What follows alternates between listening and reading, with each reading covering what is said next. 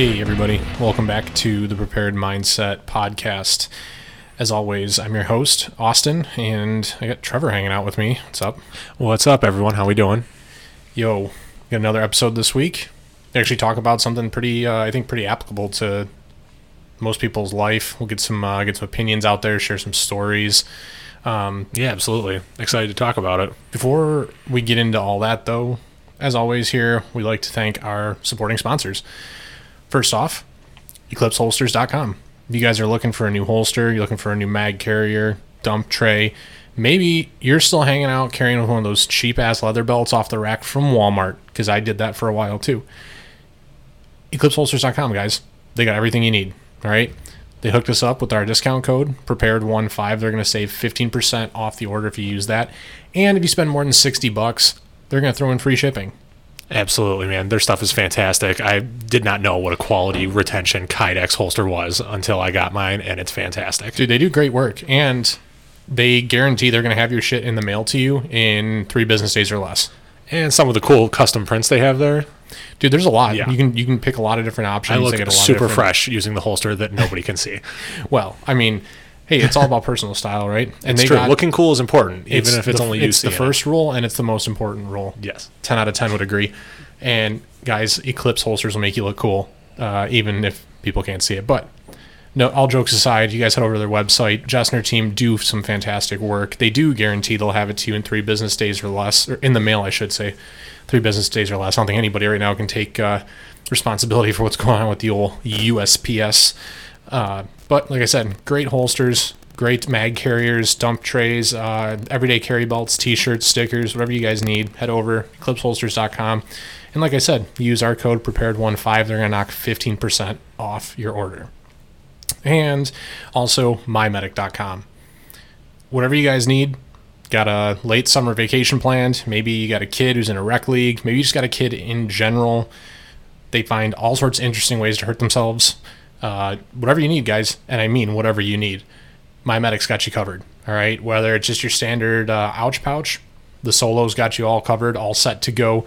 Whether it's something a little bit larger, the MyFac Advanced, MyFac Large, the Recon even, if you got to cover a large group. They have all shapes, all sizes for all numbers of groups of people.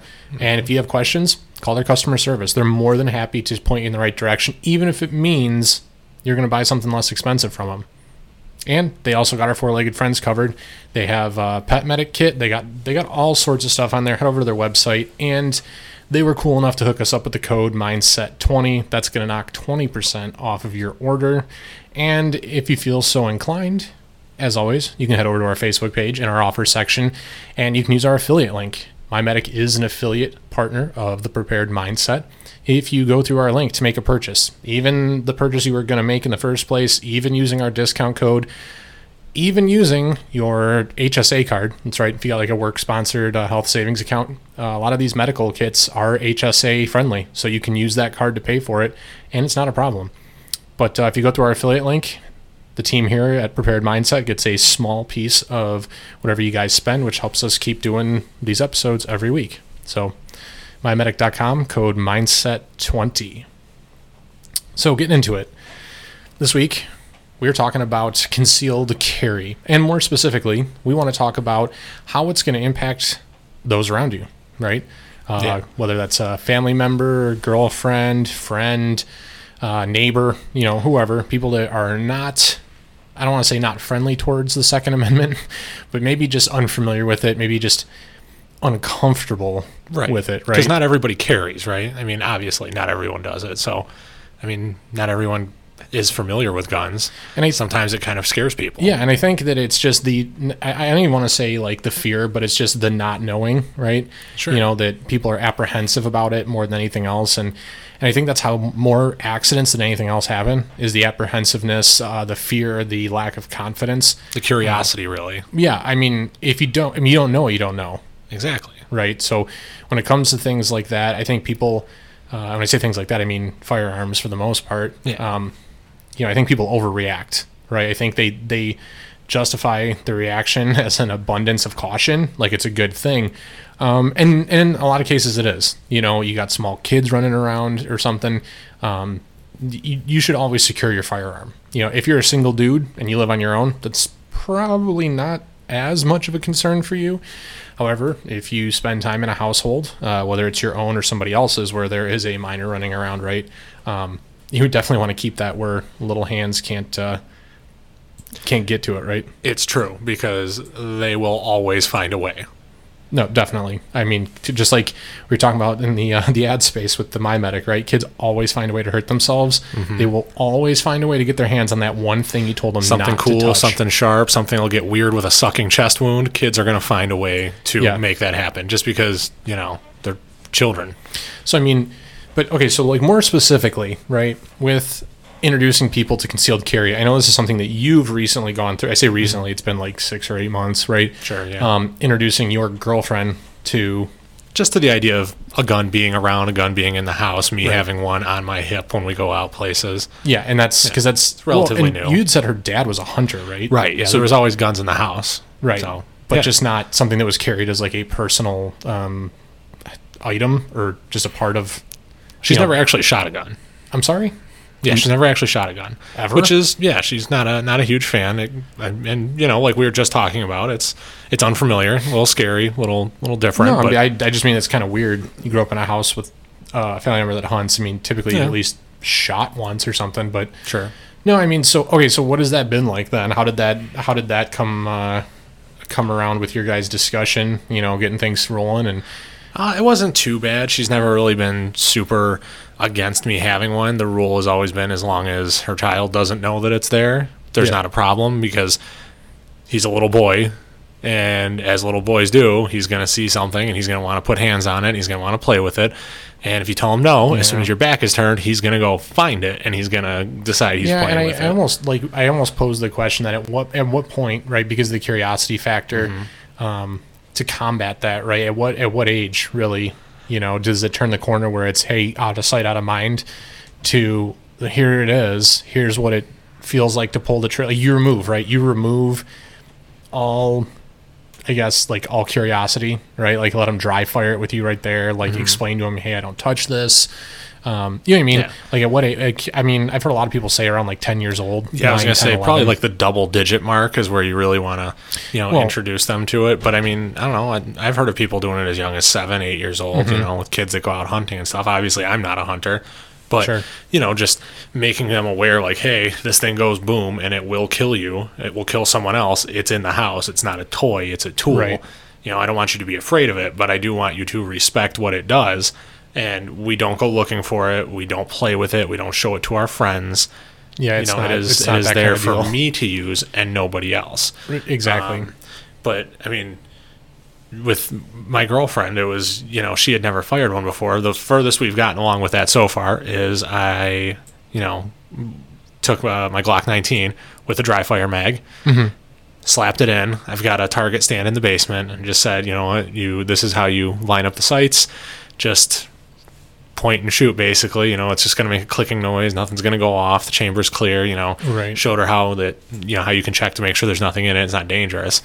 And she squeezed off a couple dozen trigger pulls or whatever, handed it right back to me, and that was about it. Those skills, at least for people that are like new shooters or new to the concept, or whatever you want to say, right? I think and I talked about this on another episode after reading a couple different books on the psychology behind shooting.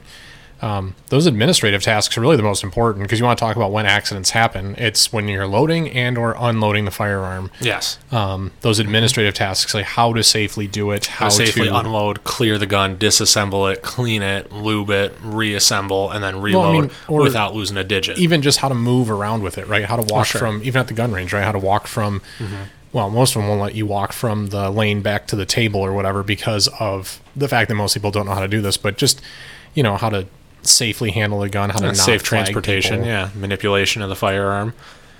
Yeah, and so, I mean, you making some progress, making some headway? I mean, I assume she's fine with you carrying it. Oh, yeah, that's not around. I keep threatening that, once ammo prices go down a little bit, we're going to go to the range and we're going to have some most fun. people would take you up on that threat. I just don't want to. I mean, it's more or less me being a cheapskate, not wanting to spend $200 to go to the range, because up until recently it was like, oh, hey, here's a 50-round box of 9mm. No, that'll be $78, please. No, you can get...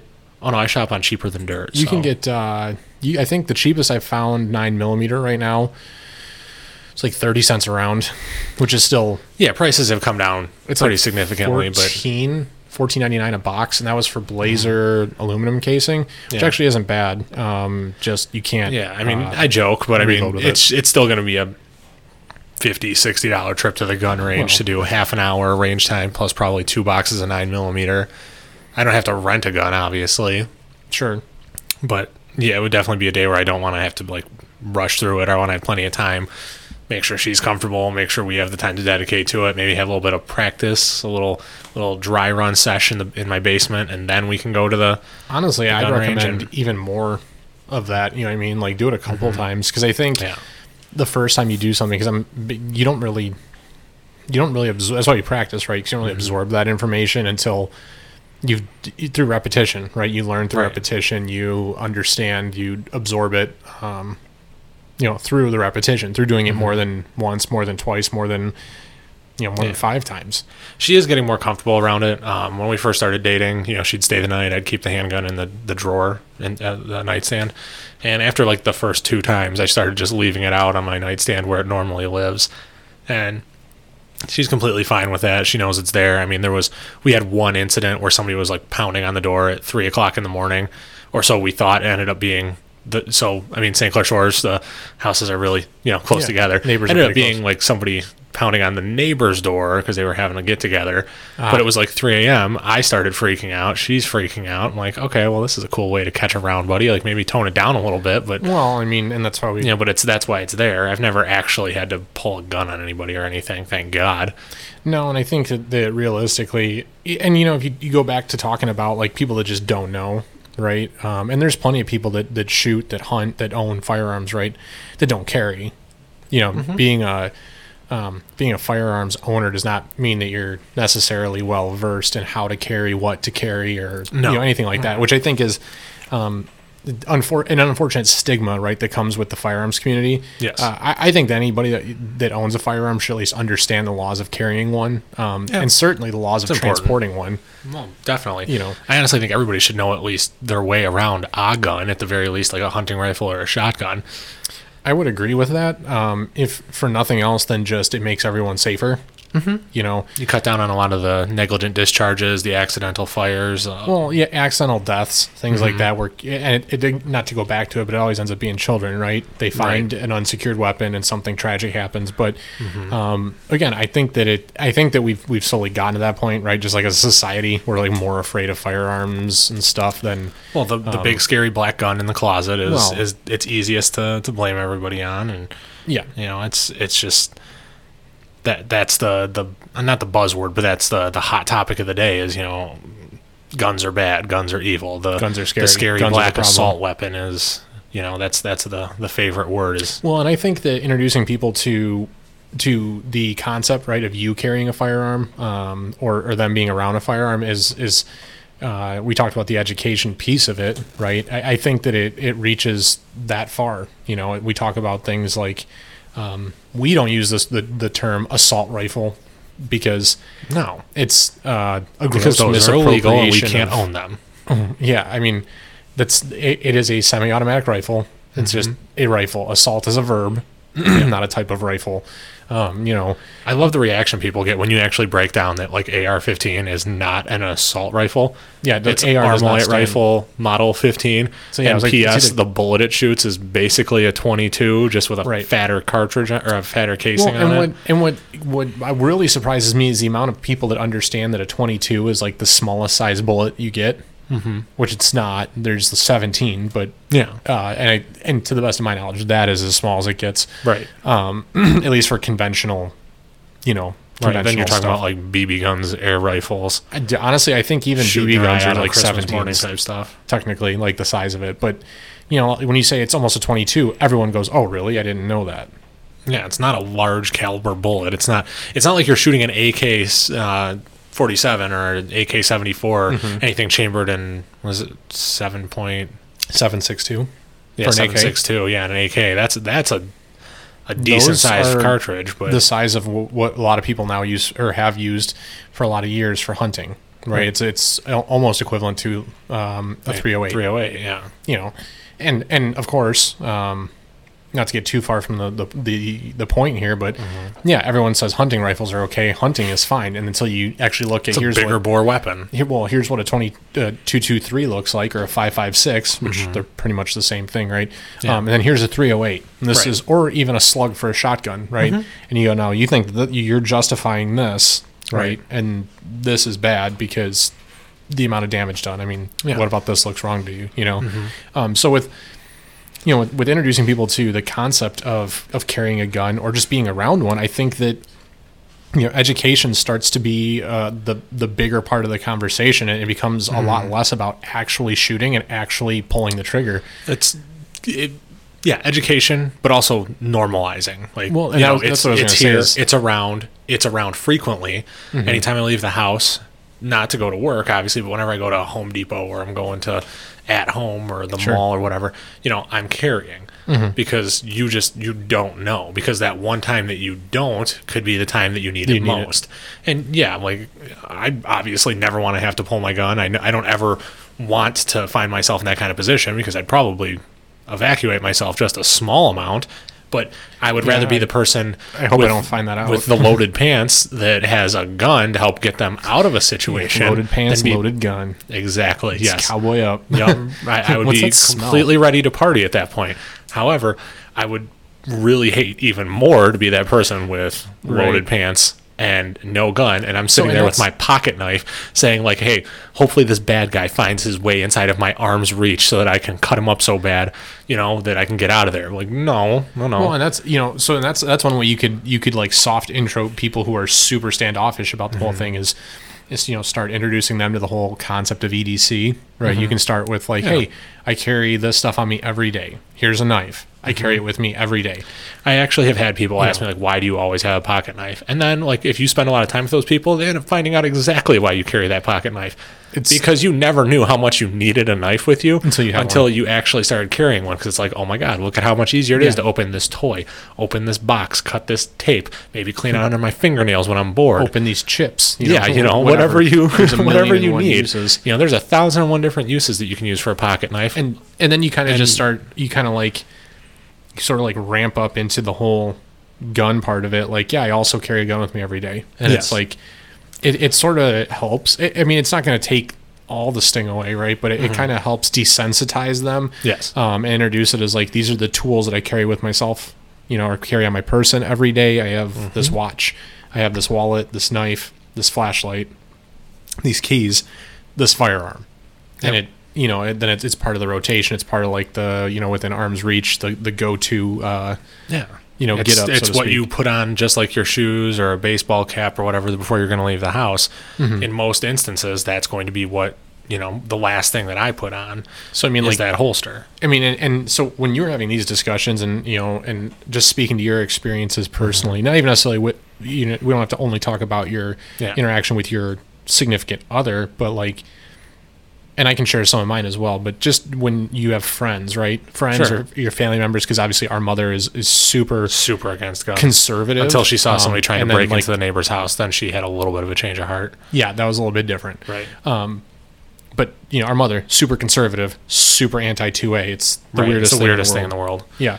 Makes absolutely no sense. So, but just interactions with people who don't carry a firearm, don't own, or actually more to the point, don't own firearms. Yeah. I mean, what are those interactions usually look like? I mean, because I want to hear what you've encountered, because typically, as far as what I run into, there's really two types of people that, like, they're either super against anybody owning a gun.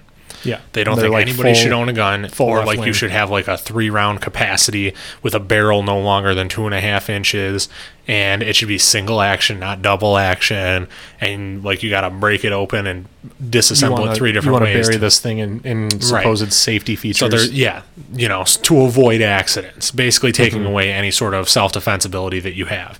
And then you have the other people that, and obviously this sampling is just people who aren't already, pro 2A, pro carry, they don't know much about guns. But this other group is the people that are like, well, I've always been curious. Yeah. Never done it, never found my way to a gun range. Nobody ever took me shooting. We weren't really around guns growing up. See, and that's the sad part. I've always wanted to know. Yeah, and I think there's a lot of those people out there. There's so many people like that. Because honestly, I was that people. You were that people at one point, right up until Igor took me shooting for the first time at CQT. And we went out there, and he's like, yeah, man, we're going to go shoot. We're going to do man shit today. Yeah. And I rented that. It was a Beretta 92.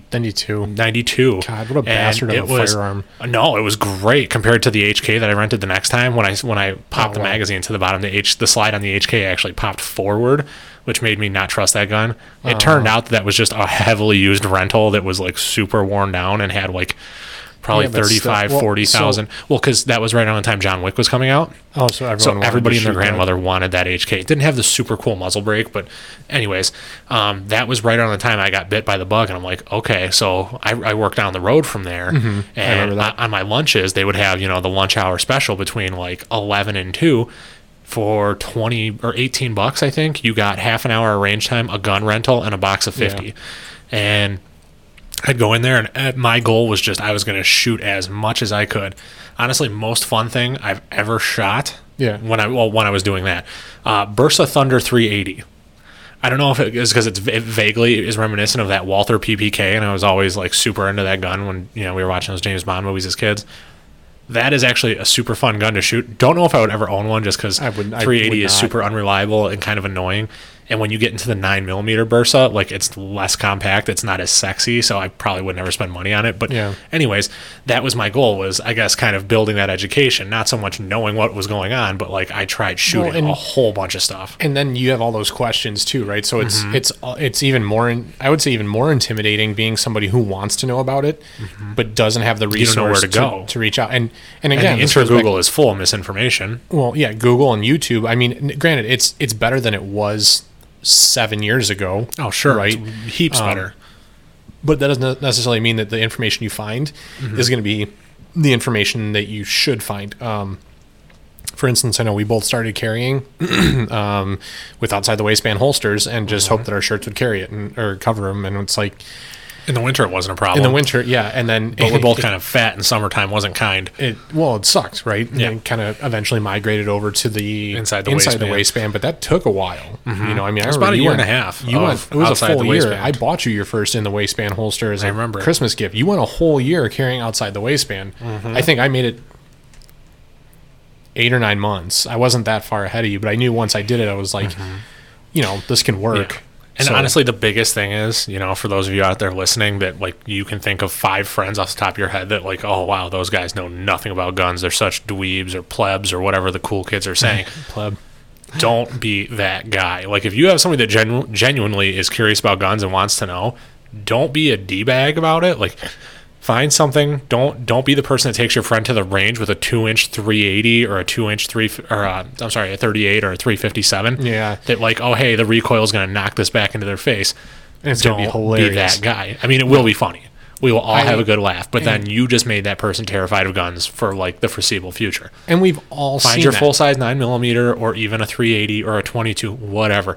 Get them out, get them shooting, get them comfortable with guns, and then explain, And we've all seen it at the range, right? You see somebody that's like, you shouldn't be shooting that gun, and and it's like, and I applaud anybody who's going to the range trying to figure out. Remember when we qualified for our concealed carry permits? There was that guy in his like 70s with it was a 6 or an 8-inch barreled Colt Python. I don't think it was a Python. I think it was a full steel frame 357 revolver, and we all almost died. Well. And he should not have been shooting that gun. Thank God the instructor was there to like intervene. He had like the full-on teacup grip, but like his elbows were at like a 30-degree angle. He was holding it like real close to the body. And so that speaks to and this is nothing against our instructor because I thought we had a really good instructor. I thought Mike did a really good job. Yeah. That the American public as a whole is kind of criminally underserved by the requirements of getting a CPL. No amount of Hollywood movies are going to prepare you for that. Well, and and that's not a dig at any of the instructors, and I find myself mixed with, the feelings of, do we want more gun laws or less? But, I think that a lot of people are in the misconception that just because somebody has a CPL and just because somebody carries a gun, that means that they're automatically, a good shooter, a good shot, that you should take everything that they say verbatim.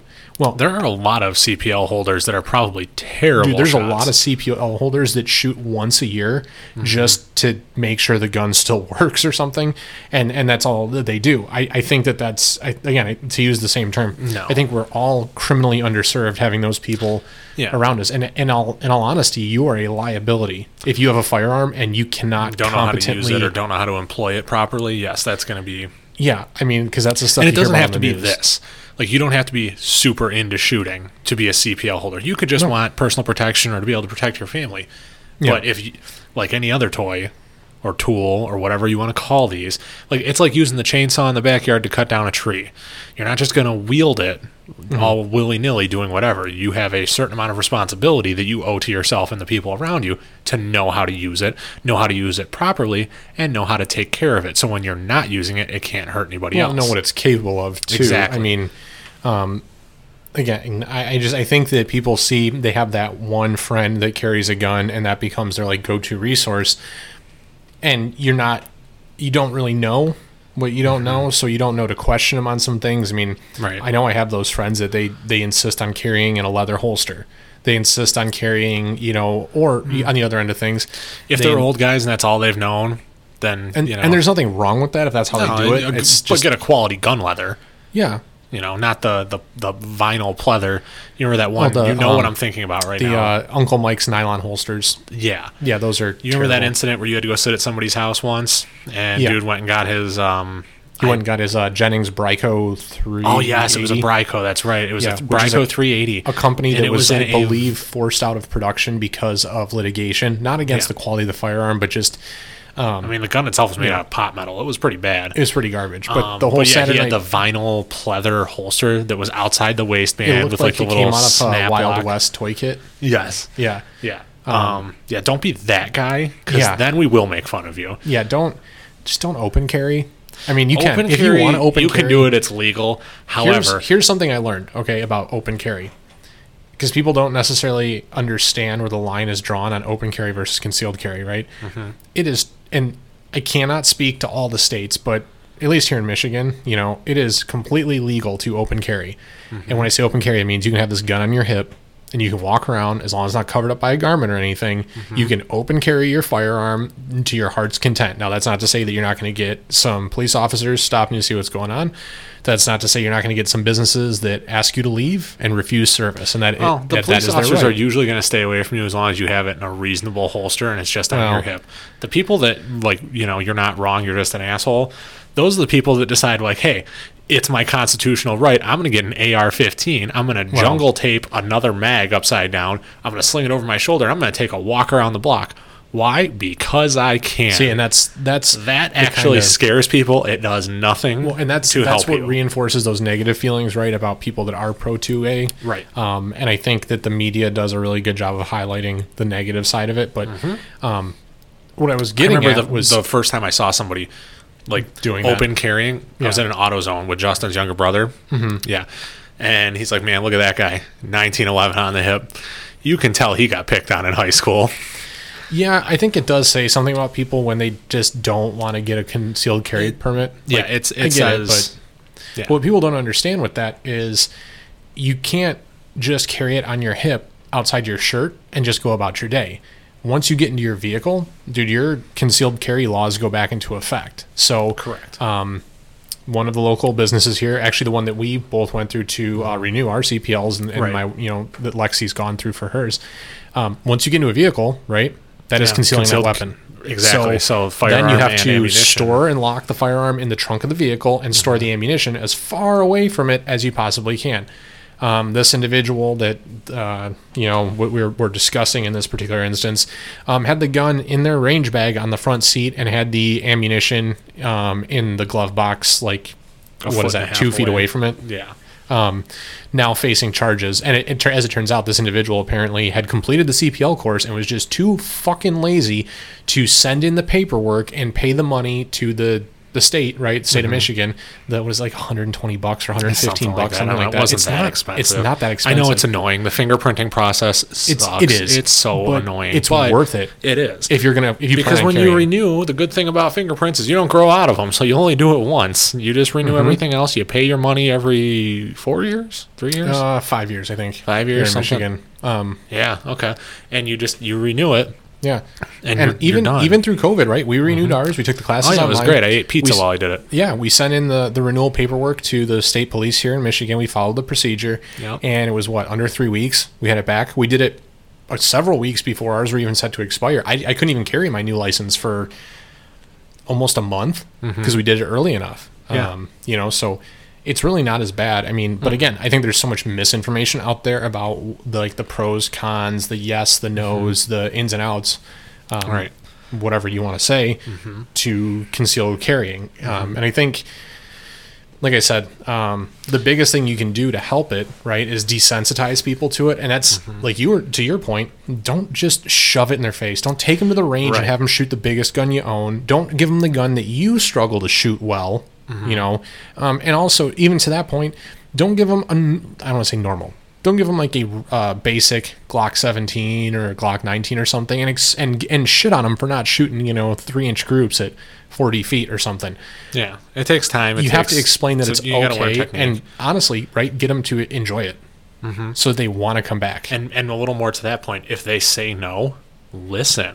Yeah. Let people learn it. Let people get comfortable with it on their own timetable. Just because you're comfortable with it does not mean that they are going to be as quickly. Even if you're just talking about it, right? Even if you're just talking about firearms, there are people that aren't even comfortable talking about it. That's true. And just like you just said, if they don't want to talk about it, if they don't want to hear about it, they don't want any part of it. Don't be that guy. Don't lose a friendship or ruin a friendship or even just ruin an evening because you want to make things political or you want to make things weird because.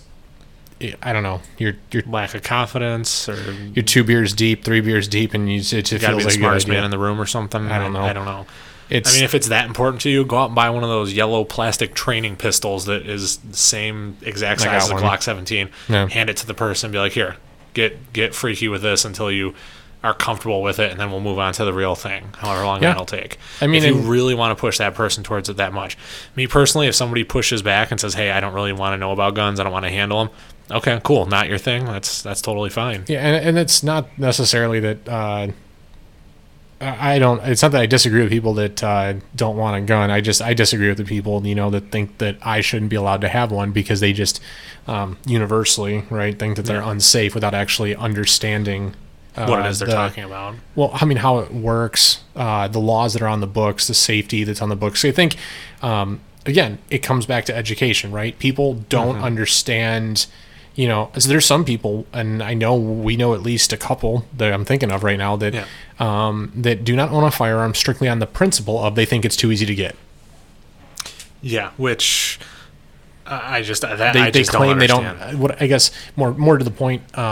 They claim to not have an issue with the Second Amendment or with people that own firearms. However, they themselves do not own any, and they are adamantly and proactively against the Second Amendment and gun rights, and they push for things they openly and actively denounce it whenever they have the opportunity to whomever will listen, for no other reason than honestly, they're probably a little bit scared of it. And also, I mean, let's be completely real about what we're talking about. It's just popular. Shooting right now. Is not the most affordable hobby in the world, which is not to say that you can't get into shooting.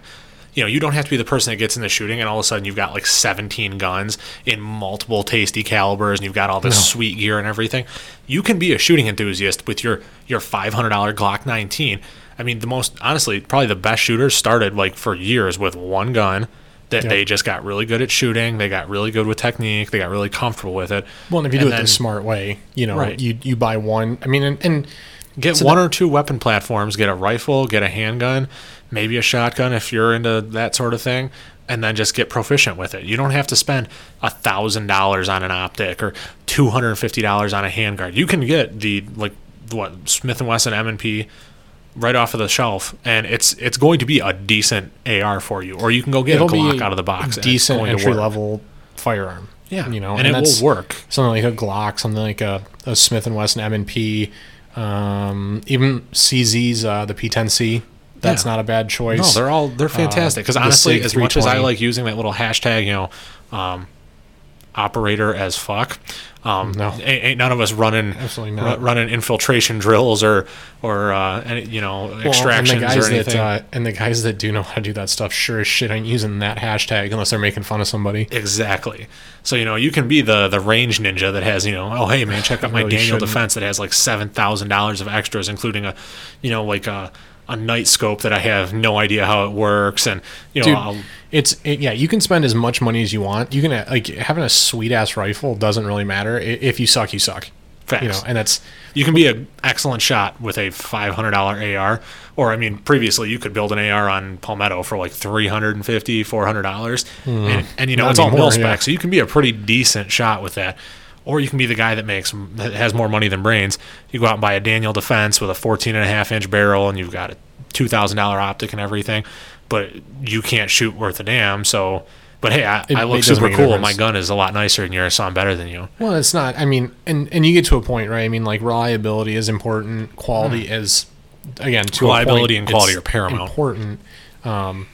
But that's why, I mean, and if you listen to this podcast in the past, you know that we pretty much advocate for the same few brands of firearms, right? At least for handguns. You know, we talk a lot about Glock and we talk a lot about SIG. I'm a fanboy. I like Glocks. I mean, that's what we run.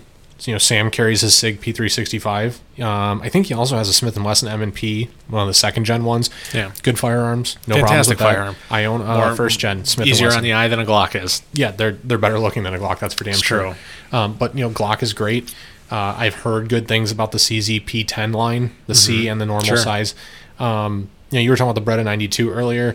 Love me a Beretta. I don't necessarily recommend the Beretta 92. I'm sure Sam has some, like, if he was on right now with us, he'd have some choice words on the 92 because he hated that thing for a lot of different reasons. He was in the military. Isn't it called an M9 at that point? Yeah, it's a slightly different model, but I mean, basically the same gun. People don't really super love it, awesome.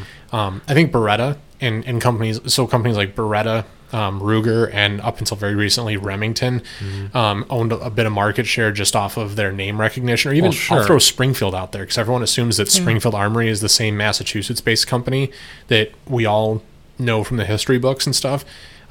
Not true. You know, and again, you're getting somebody into concealed carry, and I know this because my wife bought a Springfield as her first gun, unfortunately. Poor life choice. Our father tried buying a Springfield as his first Aren't they made firearm. in Croatia or something? What's that? Aren't they made in Croatia? Yeah, it's a Croatian company. They're not American made. That money does not stay here. Facts. And from a quality standpoint, it is not the Springfield that folded in 71 from Massachusetts. No. They had a lot of quality control issues. And I even heard, even with their new subcompact, the Hellcat, that they've had issues with that. I've not heard anything bad about their AR platform stuff, like the Saint, other than it's like super overpriced for what it is. It's ridiculously overpriced for what it is. And I've not shot one, so maybe it is a very nice rifle. It's not so overpriced now in today's market. $900 for an AR is only slightly over what you get for something straight off the shelf. COVID drove up the price on firearms. Insanely. But you know, companies like Springfield, companies like Ruger, Remington went bankrupt. Their firearms, short of the 870 or the Remington 700 bolt gun, right? Yeah. Those two guns, I think, are what really propped that company up for a while in firearm sales. Ammo sales. And their ammo production wing, which did get bought by somebody else and is, from my understanding. Because we needed it. Yeah, and I think that's why you're starting to see 9mm come down, is because the market is starting to get Well, they got caught up on production, but everybody was buying it up as fast as they could when the country went into a lockdown. Like, you didn't know what was going to happen or how quick it was going to happen to you. So, and now that that's over with, their bankruptcy hearings are over with and everything, they're running production around the clock, which, according to a message put out by their CEO, that's why costs are up. It's because they have to justify, well, not really justify, they have to pay to keep things running around the clock to feed the demand. So I think by year end, we might be back to $11, $12 a box, which, God, I hope so. Which isn't $10 a box, but I'm okay with 11 or 12 as opposed to 15, 16, 20, whatever, $40 as it was at one point. Oh my God, cheaper than dirt. They should. I have. You know, people that don't know, right? You buy a Ruger. Ruger's had nothing but quality control issues with their handguns. What was that one that you were looking at buying? That's right. I'm going to roast you on your own podcast. The SR9 that compact. thing where it had the little pop-up thing that like stuck out of the breech or whatever. It was a loaded chamber indicator, which the Mechanic that I own has one of those too. I think that's ridiculous. It's a safety feature. Great. So you know that the little lane switch assist thing that our Jeeps have, where you get too close to the line and it like automatically steers you back? I turned mine off. Yeah, me too. Yeah. Why? No, I mean, because this is America, and if I'm going to be reckless, I'm going to do it. That actually just helps make my point is that people that don't know go for things like safety features, and they're like, "Oh, this is like our father that needed a thumb safety on his M&P, like even though it's drop safe and has like a 2-stage trigger, so that you can't accidentally like drop fire it." Yeah, it's got a trigger safety. It's drop safe, but you had to have that thumb safety because and some people, reasons. I get it. If that's what you want, that's what you want. I mean, I'm not going to rip on anybody for wanting a thumb safety. I personally don't see the need for one. If you're blood related to me, I'm going to rip on you for that. Well, everybody else, you're safe, but nobody in this family. Yeah, you're screwed. Facts. But people that don't know, I mean, like, that's why anybody that asks me, hey, I'm looking at buying a gun. First, you get tight in the pants, and then you think about what they should buy. Not always. But I mean, it depends how much money they make, because then it's like, I can watch you spend a lot of money. Budget is a real thing when you're buying your first gun, because you don't want to be like, hey, you know what you need? I know you make $35,000 a year, but you know what looks so sexy on you? A $2,500 Terran Tactical Combat Master Glock 34. Yeah, that's what you need for self-defense. No. But my first answer when people ask me is like, hey, I was going to buy a handgun. What do you think? And I mean, I can make my own evaluation just looking at people. Hey, you're a big guy. Hey, you're not big. Hey, I would go Glock. Here's what I would recommend looking at. Glock is always a solid first choice for a beginning shooter. To 9mm, right? And I remember I've got a couple people. Oh, they're so fucking ugly. And hey, you know what? I think there is a certain aesthetic to Glocks that I actually kind of appreciate and enjoy. They're not ugly. They're simplistic. Well, that's a nicer way of saying that they're ugly. They're not ugly. Say you're sorry. I'm not, though. I'm not. I mean, you say you think a Glock's ugly. I think that you're looking at the wrong. You're making a decision based off of the wrong criteria. Glock is truly a brand that values function over form, and that's what they do. They just run. That's why it's the choice of so many law enforcement agencies and the FBI and so many private gun owners in not even just the United States, in the world. Well, and there's a reason why they sell so many handguns, because for people like who we're talking about that don't know guns or don't know anything about guns, they've at least seen a Glock, whether it be Law and Order or NCIS or any of these shows where you see predominant pistol usage. Almost everyone is using a Glock of some variety. So that is familiar. It's become kind of the hallmark handgun of kind of this generation. Like, everybody knows what a Glock is. You could walk up to somebody who doesn't know jack about guns and be like, "Oh, hey man, how would you feel about buying a CZ P10C?" They'd be like, "Is that a helicopter, or what are you? Did you just offer me something? Is that slang?" But like, if you say, "Hey man, you should buy a Glock," and they're going to be like, "Well, what do I need a gun for?" Because everyone knows, right? And honestly, like, Glock has done a really good job with their marketing. You can go to their website, sign up for their regular newsletters on with the Glock Perfection thing. You get a keychain, you get a little stress ball pen, you get all kinds of free swag. They don't do that. They killed that. They don't do that anymore. Oh, well, I'm glad I got mine then. Yeah, I did. But for a while, they were doing that, and everybody knows Glock now. And now you're seeing competition shooting, a lot of the longer barreled ones, like the 34, they shoot so flat. Then you get into barrel porting, and you get into slide milling, and they're like the Legos. But for somebody who's a beginning shooter, ergonomically, Glocks are good. They run smooth. Beginning shooters are generally not the best at the maintenance and upkeep. Like, the first 6-8 months to a year that you owned your gun, aside from like the first couple like weeks you had it because it was like new and shiny and cool and sexy, how many times did you, after those first like 2-3 months, how many times did you say you broke down your pistol and actually like cleaned it? Honestly, maybe once. Every couple range trips I would, just because I wanted to, not because I needed to. Exactly. And you probably didn't know any better either. Honestly, after every range trip, if it's your carry gun, after every time you fire it, it should probably be cleaned and oiled. You don't need to. You don't need to, but it's not going to hurt anything. I find it cathartic to clean my firearms and stuff. It's a little soothing. It's relaxing. Put on some smooth jazz, get a little bit weird with a bottle of wine, break down my gun, dim the lights. That's not at all how that goes in my house, but whatever you guys do over there in Casa. No, not you guys. It's basically my time. Oh, just you time. Just me. Bearskin rug, fireplace. Yeah, the lady friend has yet to see me break down a gun and clean it or anything. Well, and maybe that's what you'd show her after you take her to the range for the first time, right? Like, hey, this is like the backside. This is what we do. This is the cleanup portion, if you would. And I mean, and honestly, it even helps to give context as to why. Because while, to what we were just talking about, right? Like Glock.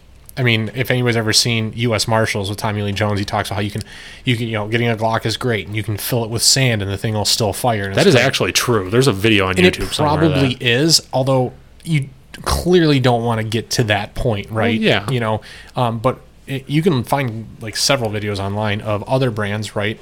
There's I think it's Military Arms, or there's one of the channels out there where they do torture tests, right? Well, they will like dunk it in water, they'll dunk it in mud, and then they'll dunk it in dirt and everything, and just see how long it takes for this thing to seize up and like, various firearms to stop working. Getting back to, that first time concealed carry person, or even the first time firearm user, the biggest, most attractive thing about Glock, availability, followed immediately by price tag.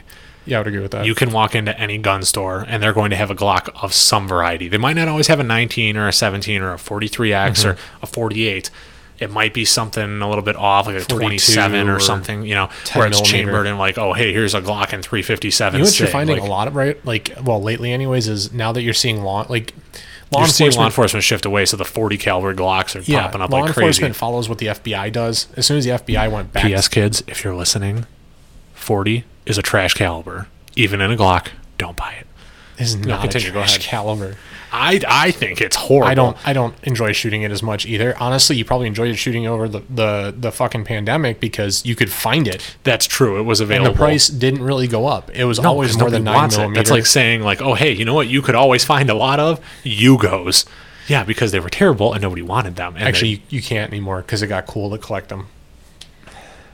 But you understand my point. Yeah, I mean, I understand. Yeah, it's the availability factor. No, I mean, and Glocks, you can find them everywhere. They're cheap to get replacement magazines. I know, because I got a Big Daddy Unlimited account. I remember Sam sat over here one night and was like, hey, let's go ahead and look up what it would be for me to get a replacement mag for my SIG. And it's a 365, right? It's a tiny gun. It really is. Right. It's a subcompact 9mm. Okay, let's look up a SIG brand factory replacement magazine. It was like $50 for this tiny little metal magazine just because it's SIG. Comparatively speaking, you can look up what it would be to get a replacement Glock 19. So like twice the size. It was a $22 magazine. You can even get cheaper if you're willing to go Magpul. If you want to go Magpul. I'm not a super huge fan of the Magpul Glock mags. They're okay. If I was putting in an AR platform, which I'm totally going to do one day, I'm fine with that. I have one Magpul Glock 17 mag that before I discovered Glock Store, like way back when. I was like, oh, hey, when I carry my Glock 19, I'm going to use the Glock 17 mag because it fits. Nobody else knows about this, and I'm just going to get extra capacity, but it looks like I have an extended mag. I'm super cool. No, I'm an idiot. The Glock Store mags look way better, in my opinion, both aesthetically and functionally. They're just better. With Glock, you can buy a lot of off-brand magazines.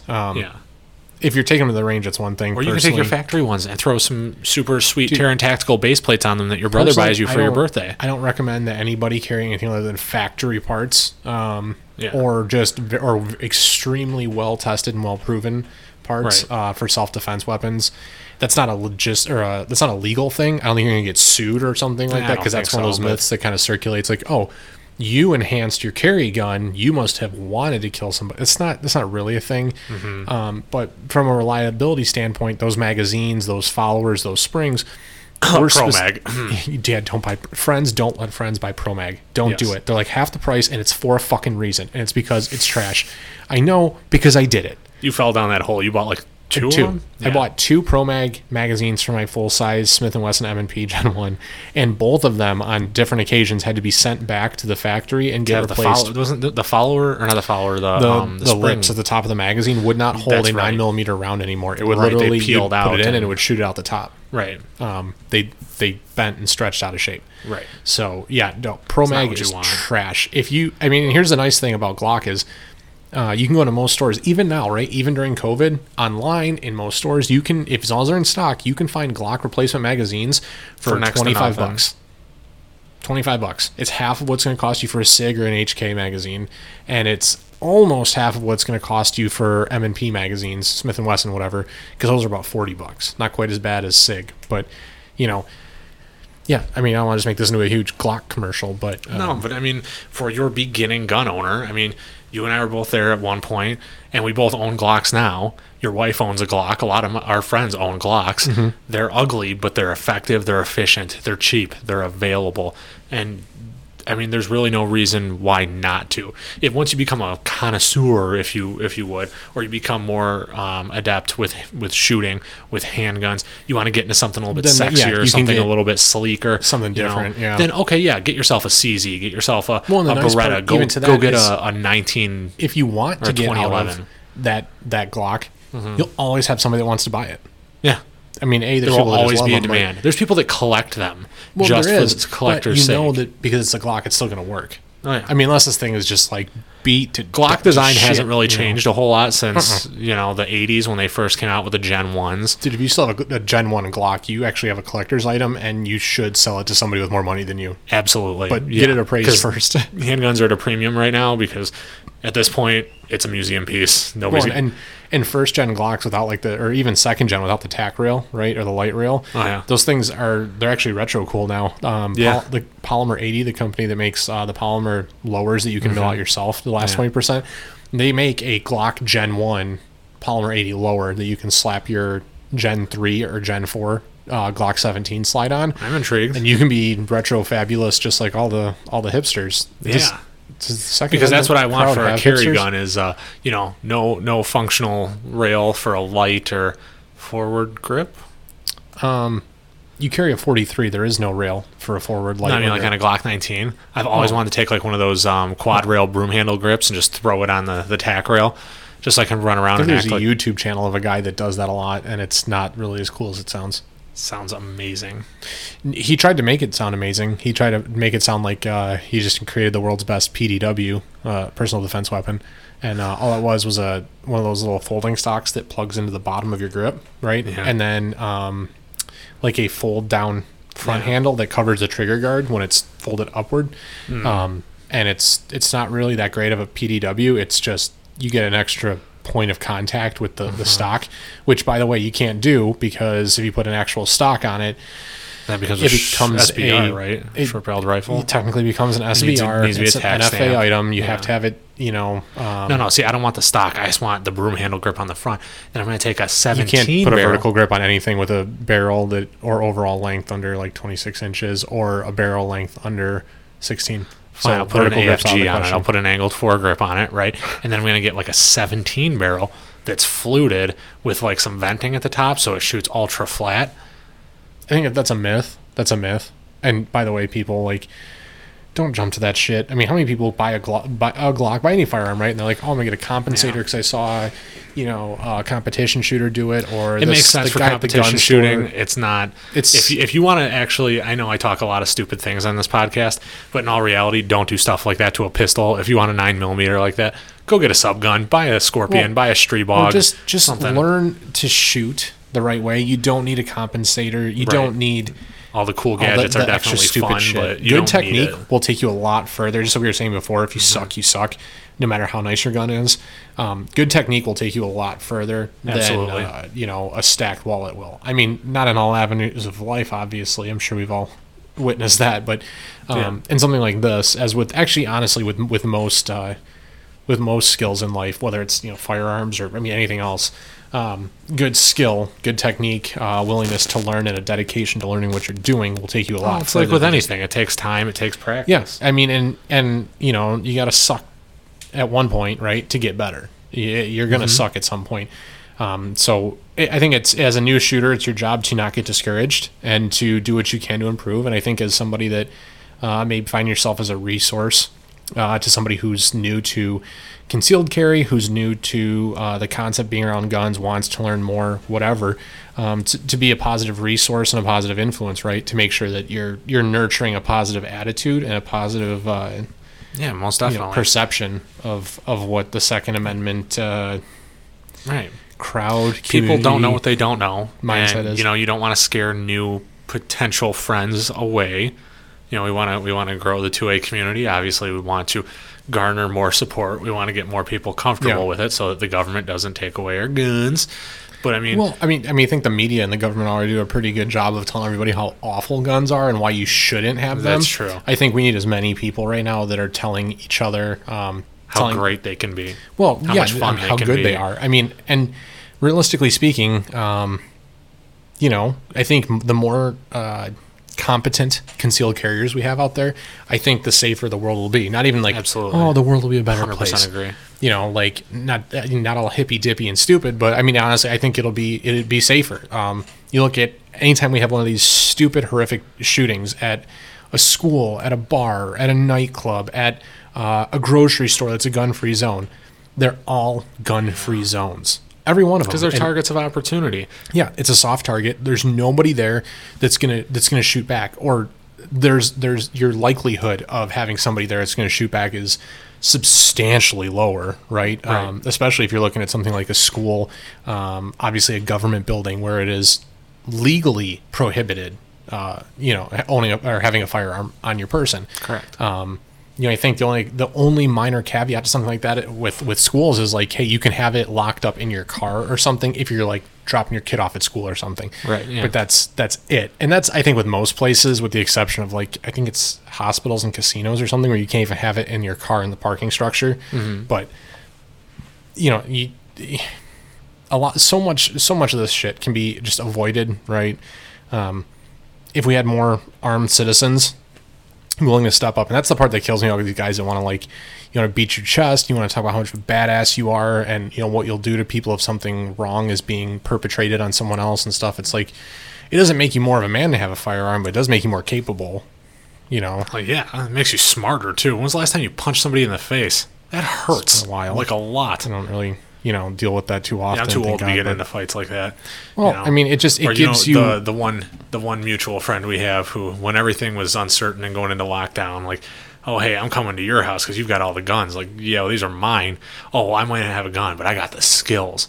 Really? No. How did you achieve said skills without owning or using a firearm? That's the dangerous part, right? About people that think they know more than they actually do. Yes. I think it makes them significantly more dangerous than the people who own the actual guns. I mean, if you look at like that dichotomy of non-gun owners, mm-hmm. You said there's two different kinds of people that you've encountered. I really think there is like that third that like we're saying right now, right? They don't own a firearm. They don't necessarily want to own a firearm, but they think that they could do what they need, whatever they. Those people are called morons. That's not a third subset. Yeah, I don't disagree. A moron. Yeah, I don't disagree with that sentiment. I think that you're a liability if you overmarket your the person that is too comfortable with a gun before even owning one. Mm-hmm. You're the guy that's going to shoot yourself in the wee-wee. Yeah, I'm sorry, you're going to have a bad day. Shoot yourself in your bingo, bro. Mm-hmm. And. Yep. Or somebody else, which would be way worse. Definitely. 1,000%. Or, you live in an apartment and you put 2 rounds through the drywall and it's like, oh man, I just killed somebody's flat screen. And that's what people need to understand, It's like, okay, you can't just shoot somebody if they walk in your house, and it's not even necessarily a legal thing. It's a whole other conversation about knowing ballistics and penetration. Well, just understanding, right? The understanding, the context behind all of this. And being responsible enough to know what your gun's going to do and where it's going to do that. And that really should be part of the conversation when you're buying your first gun. I mean, if you're in an apartment where penetration is a realistic issue, hey, maybe a shotgun with some birdshot is your best option because the walls are super thin, and no matter which way you point that thing, you're not going to overpenetrate. You're just going to have to repaint. Well, and I mean, if you're in a house versus an apartment versus a condo versus maybe you're in the suburban area, maybe you're in the country. I mean, it's all subjective. It's all very different. But again, it just comes back to education is the biggest piece of this. And I think that everyone, whether you're a gun owner or non-gun owner, could do a better job of knowing the facts. I mean, and there are. A lot of it is subjective and opinion-based. But there are some pretty non-arguable facts to things like penetration, how easy is it to get to a doorway with a shotgun versus a handgun? Because, I mean, how are you going to shoot somebody in the head or in the shoulder if they're using your significant other or roommate or whatever as a meat shield? Well, I'm going to aim. What's that channel? Is it not the Ranger Way? What's his name? Warrior Poet Society? No, the other one, the older guy. if you're listening, I don't think you're old. I just acknowledge that you're a little bit more seasoned. The guy who said if a knife's not sharp enough to shave with, it's useless. Is that Clint Smith from Thunder Ranch? No, not Thunder Ranch. Older guy, used to be in the teams, or he was an Army Ranger. And he's like, trying to talk about, people think that a shotgun is the greatest home defense tool.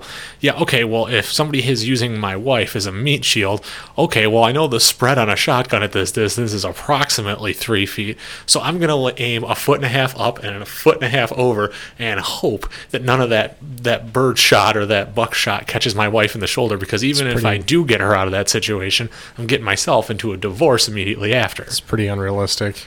Yeah, that's why using a shotgun... Even that shot in general is pretty unrealistic. If that's the situation you find yourself in, that's pretty tough. Yeah. Even for people that know what they're doing. I mean, yeah. I pray to God that nobody listening to this ever finds themselves looking at that.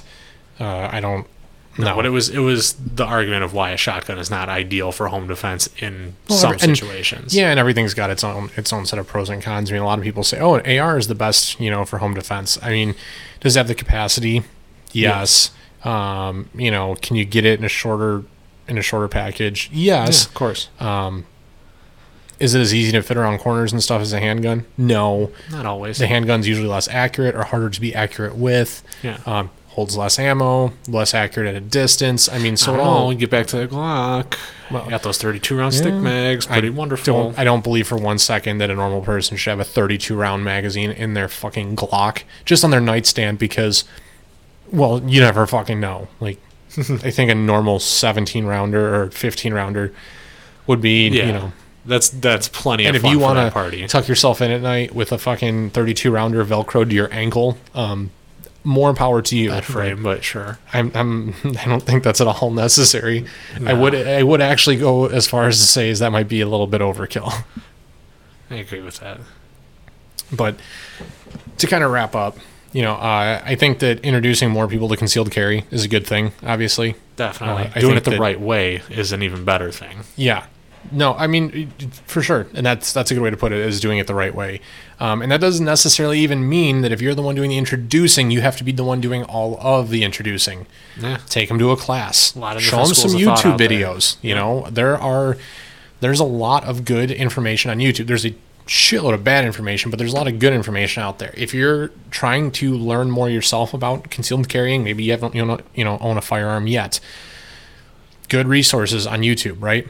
The T-Rex Arms channel. I know they're kind of delving into a different area of the firearms community right now with their content, but they do still have some older content that's very good on concealed carry. Right. John Lovell, a former Army Ranger, right, Warrior Poet Society. That's a great channel on YouTube that covers a lot of this stuff. There's a ton of good channels out there that cover this. Those two, are, from an educational standpoint, are probably my favorite. Sure. And John at Warrior Poet Society even has the Warrior Poet Society network now that for $10 a month it's a super cool resource, and for $10 a month you get access to all of his class material. It's like 3 1-hour or 3 2-hour long videos you can watch on pistol fundamentals, carbine fundamentals. There's only getting to be more resources out there. Right. So the community's growing every day. Yeah. Just be smart about what you're consuming. And if it's somebody hanging out outside the back of their house shooting shit off of an old refrigerator, probably not the best person to hang with. Yeah, it's probably not the best educational resource unless you're looking for like a list of shit not to ever do. Not saying that can't be fun. I'm just saying that's probably not the guy you should take as gospel when looking for things to do when you start carrying your first firearm. And as one final note, don't be afraid to carry with one in the chamber. I was guilty of this when I first got my carry gun. If you're realistically afraid of it, then you need to reevaluate the safety of your holster or the safety of your firearm, or both. If you have a decent... Or just become more comfortable with your gun. I mean, it's fine. I know I went probably the first 3 months carrying mine with an empty chamber. Mm-hmm. You have to build up some confidence to it. I get that, but... more speaking to people that have been 6 months and up where they go without a loaded chamber, you get yourself a quality Kydex holster. We obviously wholeheartedly stand behind the holsters from Eclipse. There's a lot of good companies out there. It doesn't have to be from Eclipse. Okay, get yourself a quality holster. Get yourself a quality firearm with good internal safeties. And I say internal because that thumb safety, just that half second could be your life. It could, yeah. I don't agree with the thumb safety. I mean, I know that a lot of people like if internal safeties weren't effective, do you think every company on the market would be putting models out without them? That's a really good point. Yep. So, but yeah, I mean, there's a ton out there for concealed carrying. There's a ton of resources. If you guys have any questions for us, right? We're on Instagram, we're on Facebook. You guys can email us at prepared.mindset.podcast@gmail.com. We'd be more than happy to address questions. I'm actually working on getting some together to do a grab bag episode of sorts once we can actually get the whole crew back together here. Yeah, it's going to be fun. Go through some of the stuff you guys have emailed us over the past year-ish or so, and we'll touch on even more of that. But that's all that we have for you guys this week. Like we always say here, get out there, train if you can afford it, but always stay prepared.